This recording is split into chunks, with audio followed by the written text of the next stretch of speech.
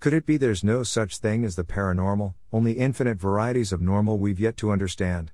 This is an important and timely question explored in the highly acclaimed spiritual novel, Snooze, A Story of Awakening, winner of the 2015 National Indie Excellence Award for New Age Fiction. Written with young adult and young at heart readers in mind, Snooze further proved its literary merit by being selected as a 2016 Reader's Favorite International Book Award finalist in the Young Adult Coming of Age category and receiving an honorable mention in the 2014 Beach Book Festival Prize competition in the General Fiction category. Now for the first time ever, this epic visionary tale is being officially serialized, in both readable and audible formats. You're invited to join, either with eyes or ears, Max Diver, aka Snooze, along the razor's edge of a quest to rescue his astronaut father from a fate stranger than death in the exotic, perilous otherworld of sleep. This inspiring tale interweaves a plethora of paranormal and metaphysical subjects, from Bigfoot and enlightenment to the Loch Ness Monster and time travel via the Bermuda Triangle. In her review of Snooze published in Indie Shaman magazine, June Kent had this to say about what she described as superlative fiction: engrossing, entertaining and occasionally humorous. Snooze also takes a look at a wide range of subjects including levitation, telepathy, lucid dreaming, spirit animals, parallel universes and shamanic-like journeying, giving a wide range of information effortlessly absorbed as you enjoy the story as well as much food for thought. If you'd like your own downloadable review copy to share your thoughts via Amazon, Goodreads and elsewhere, read details and contact the author with your request. Naturally, your generous review would be greatly appreciated even if you simply enjoy the full text now being presented on this blog and numerous podcast platforms. Keep in mind that paperback and ebook versions are for sale. A complimentary online version is also available for your reading pleasure. Important, be sure to follow Snooze to Awaken and/or Saul Luckman Uncensored for alerts as new chapters of the 84 in total that make up Max's extraordinary story become available. Sweet dreams. Snooze, A Story of Awakening. By Saul Luckman. Chapter 28. Avalon House, like other dormitories at Maroon University, had a public lobby on the ground floor, while access was only granted to the students' rooms above via electronic card key. Raoul was confident, examining the slot in the security door, that he could hack its amateurish code in a matter of minutes. He even was in possession of highly sophisticated equipment for doing just that, not on his actual, GQ-clad person, sleepily reclining in a love seat by the window staring out at the upcurling mist on this chilly, late October morning, but stashed in his closet. But why go to all that trouble, and risk getting expelled, and possibly even prosecuted, when all one had to do was simply wait for Tuesday to appear? 9 o'clock was dreadfully early for Raoul, who was anything but an early riser. There was a compelling reason for him to have dragged his sleep-deprived self out of bed into the brisk exile of the morning, performed his time-consuming toilette, and hoofed it across campus to sit twiddling his thumbs. That reason was Max.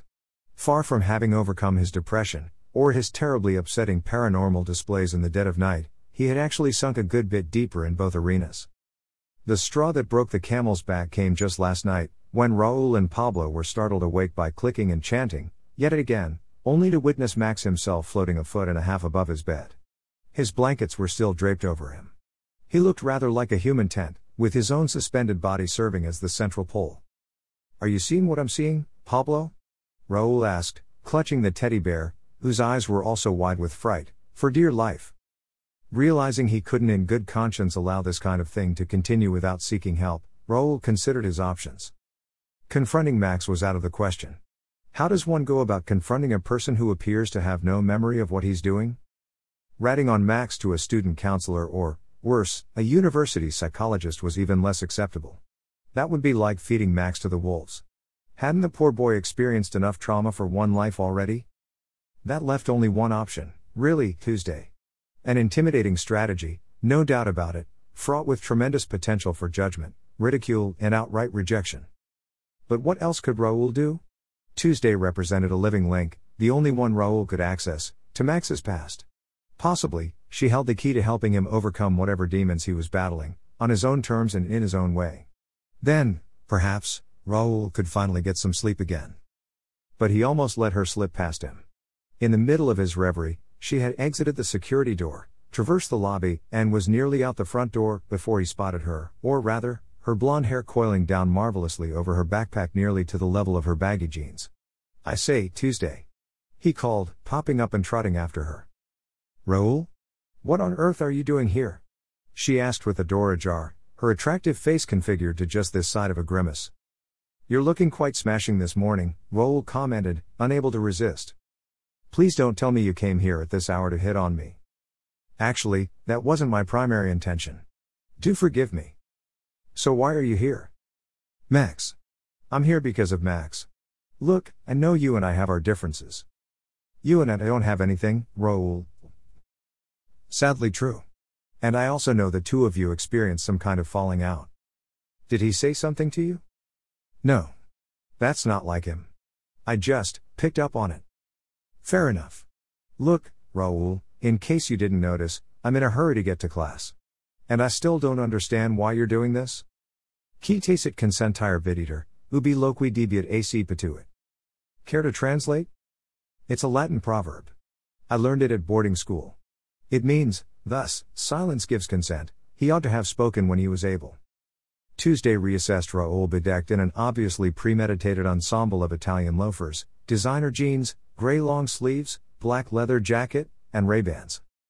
His couture was like camouflage designed to distract all but the most penetrating gaze. She seemed to see right past it into his heart of hearts and know that his outside and inside didn't match. I'm impressed, she said. But still in the dark. Max needs you, Tuesday. I'd say I'm exactly the opposite of what Max needs. He made that painfully clear.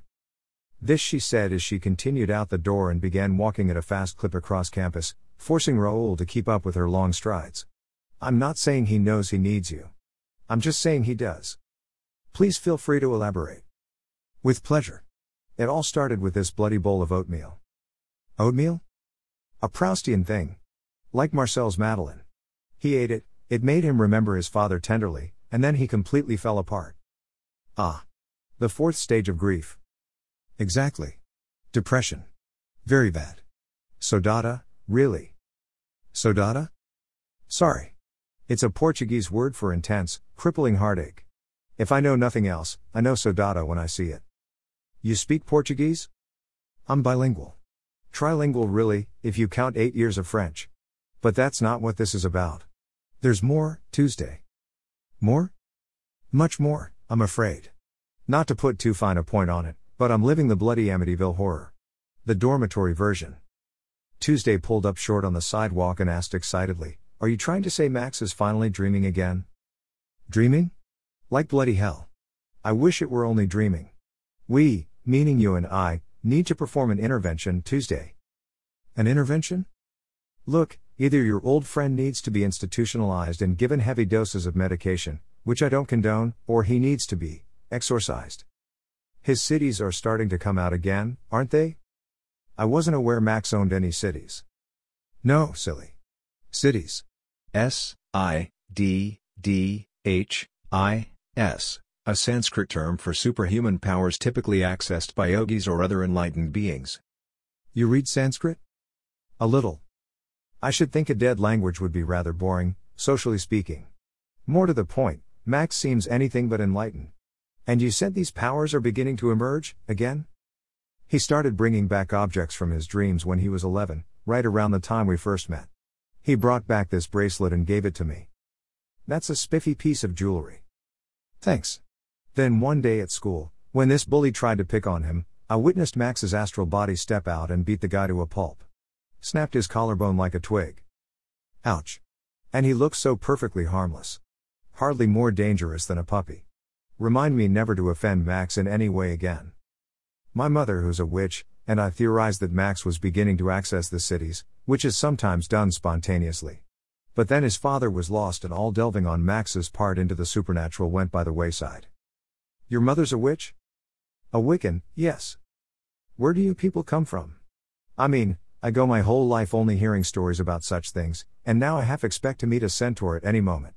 Is Max really levitating objects, including himself, or am I actually the one who needs to be institutionalized?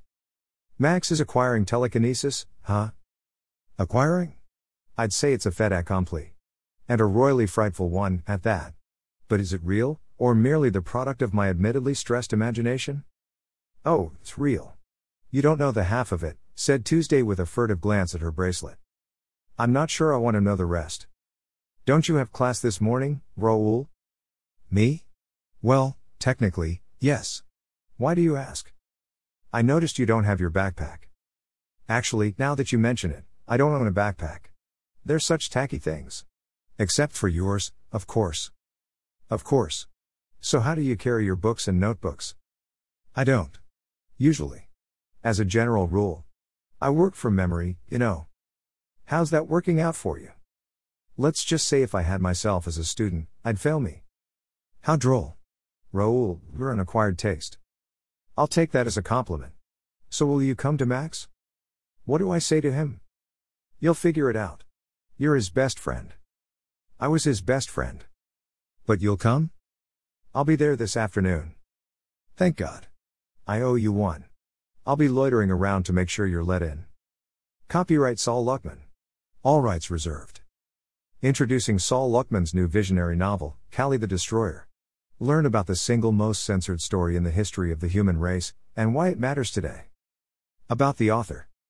Saul Luckman is a pioneering ink and acrylic painter whose work has been featured on mainstream book covers, the fast-paced trading game Bazaar, and at least one tattoo on a female leg last sighted in Australia.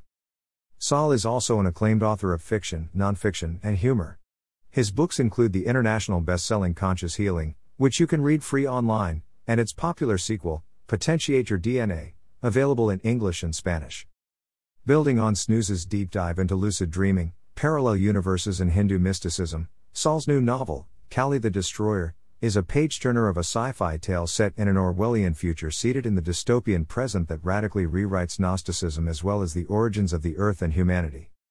Saul's popular book of humor and satire, The Angel's Dictionary, a spirited glossary for the little devil in you, received the 2017 National Indie Excellence Award for Humor and was selected as a finalist in the humor category of both the 2018 International Book Awards and the 2018 Best Book Awards.